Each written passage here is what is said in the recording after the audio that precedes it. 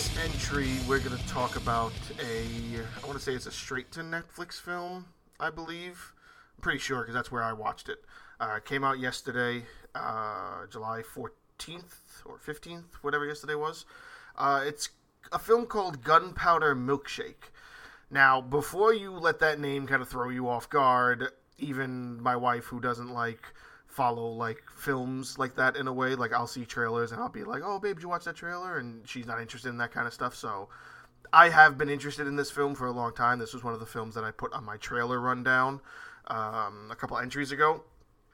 And Gunpowder Milkshake is an interesting name, but it is a very, very good film because it has the type of action that you're kind of craving right now, and the story is pretty good. I originally thought that this was based on an anime or a manga or something that it was based in China or Japan or something. I didn't realize that it was kind of just its own story. It's not really based on the characters of anything, and that even makes it more enjoyable because it's a very unique take on, say, something that's in the John Wick realm. And I know a lot of people were saying that the main actress, Karen Gillan, is like the female John Wick. I'm not going to say it goes that deep because it's a lot more fun than a John Wick film. Not in the sense that John Wick films aren't fun, but I'm saying fun in the lack of such seriousness.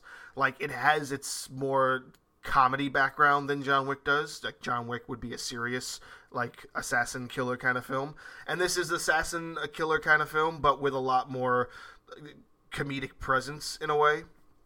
It follows the story of this young girl assassin whose mother was an assassin and taught her everything she knew, and when her mother disappeared, she becomes the new girl on the block almost, and she's known throughout their little realm and whatnot, which again, it sets up an environment that's very similar to the John Wick world, where you have the place where all the assassins stay that they can't kill anybody on. You have the people you work with, and you have your certain currency system. This place, they're like, oh yeah, we're the firm. We hired you to do a job, get the money back or whatever, and then, oh, where do you get guns? You get guns from the librarians. So the librarians are very much the center focus of the story. The firm is kind of in the background, which kind of tells me that, okay, this might lead into a sequel, because, of course, we're talking about a film that's very similar to John Wick in a way that the story isn't about, oh, they killed her dog, but, she has more of a heart than another assassin would. So her goal was to get back money that was stolen from them by one of their accountants or something. So she goes to the guy, she tracks the guy down, she goes to him, she finds the money, she goes to kill him, but she's like, you know what, I'm not in the mood of killing anybody right now. You can leave or whatever. And he's like, oh, I can't leave. And then a phone starts ringing and she winds up shooting him anyway. And then she learns that the guy stole the money because somebody kidnapped his daughter. So he stole the money to pay them off so he can get his daughter back.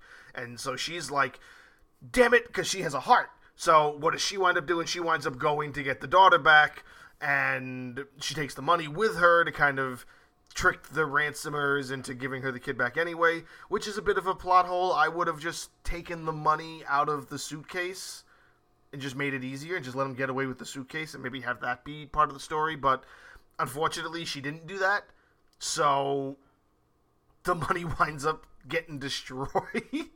And of course that leaves it down this triangle of she disobeyed orders, she didn't get the money back, now the firm goes after her. And so she's trying to save herself and protect this kid who she killed her father basically, and it's this whole running antics of action and chasing and all these characters that get involved that all have these different I don't want to say how can I explain this? So there's a guy who's like the main, not bad guy, but like, well, I mean, he's a bad guy, but like he's against the firm, like he doesn't work with the firm, and he's got little minions as well that he's like, okay, go find this girl or whatnot, and even the firm sends little minions. I think she calls them boneheads or something, and all these little minions are going after her before it eventually leads into a big showdown with the actual boss.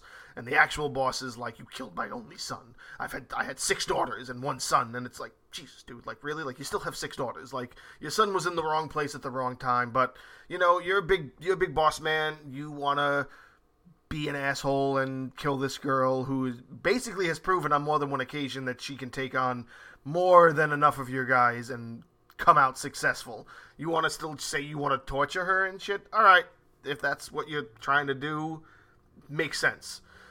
So I don't want to give too much of the climax away because I do want people to watch it. I do think it's worth it. I think that we should get more of this film in this universe. I think it does warrant a sequel. The story, the plot, and the characters.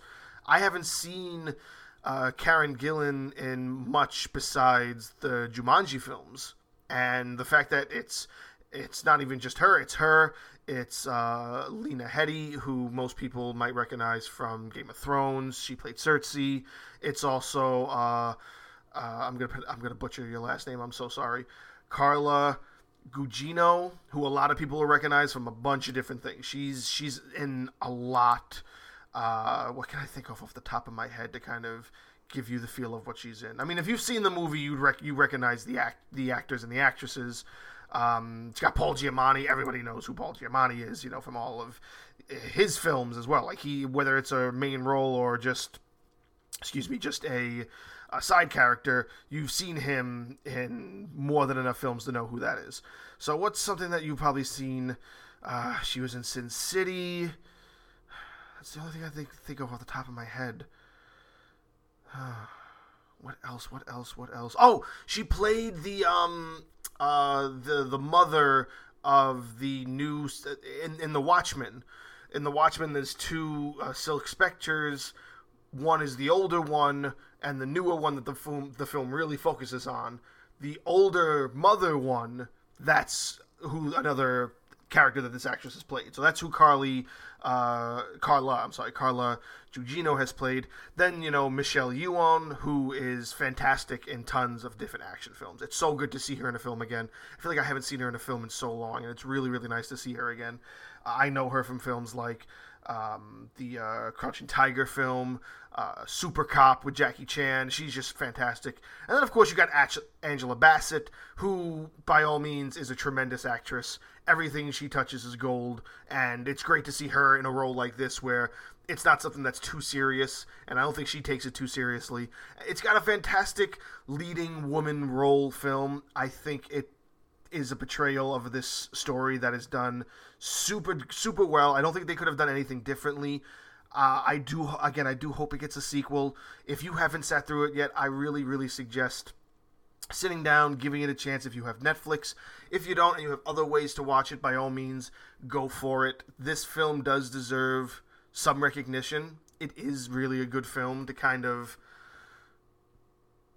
I don't know, I guess peak summer action films. You know, we had Black Widow that just came out, and then we have the Snake Eyes film that's coming out. We have tons of action films that are in the works, and for this to be part of that pool, it definitely puts the pedestal of whether or not the films of this summer are going to be good or bad, leaning more towards the good. This is, to me at least, this is a very, very good action film for the summer, and it's a very enjoyable film with a lot of different things that give it its uniqueness while still having a familiarity that you can accept and say, okay, this isn't too much like another film. Even though you have these feelings of like, yeah, I can see that this is from this or this is from that, it's not oversaturated with too many things that aren't meant to make it stand out. It stands out all on its own. At least to me it does. And again, it might just be that it was seeing a lot of these characters put together in the way that they were that made me really enjoy the film. And I'm not going to sit here and say that it's going to win any awards. Not saying that it deserves to win any awards. I'm just saying it deserves recognition, and it deserves to be kind of, given the popularity that it should have to warrant this film getting recognized as a really good film of the summer, a really good action film of this summer. So it's got my recommendation. I'm pretty sure it's got a lot of other people's recommendation. It's only been out for a day. If you haven't heard about it, or if it just popped up on your main Netflix feed and you kind of passed it by because the name is weird, by all means, sit down, give this film a chance. I'm telling you, you will not regret it.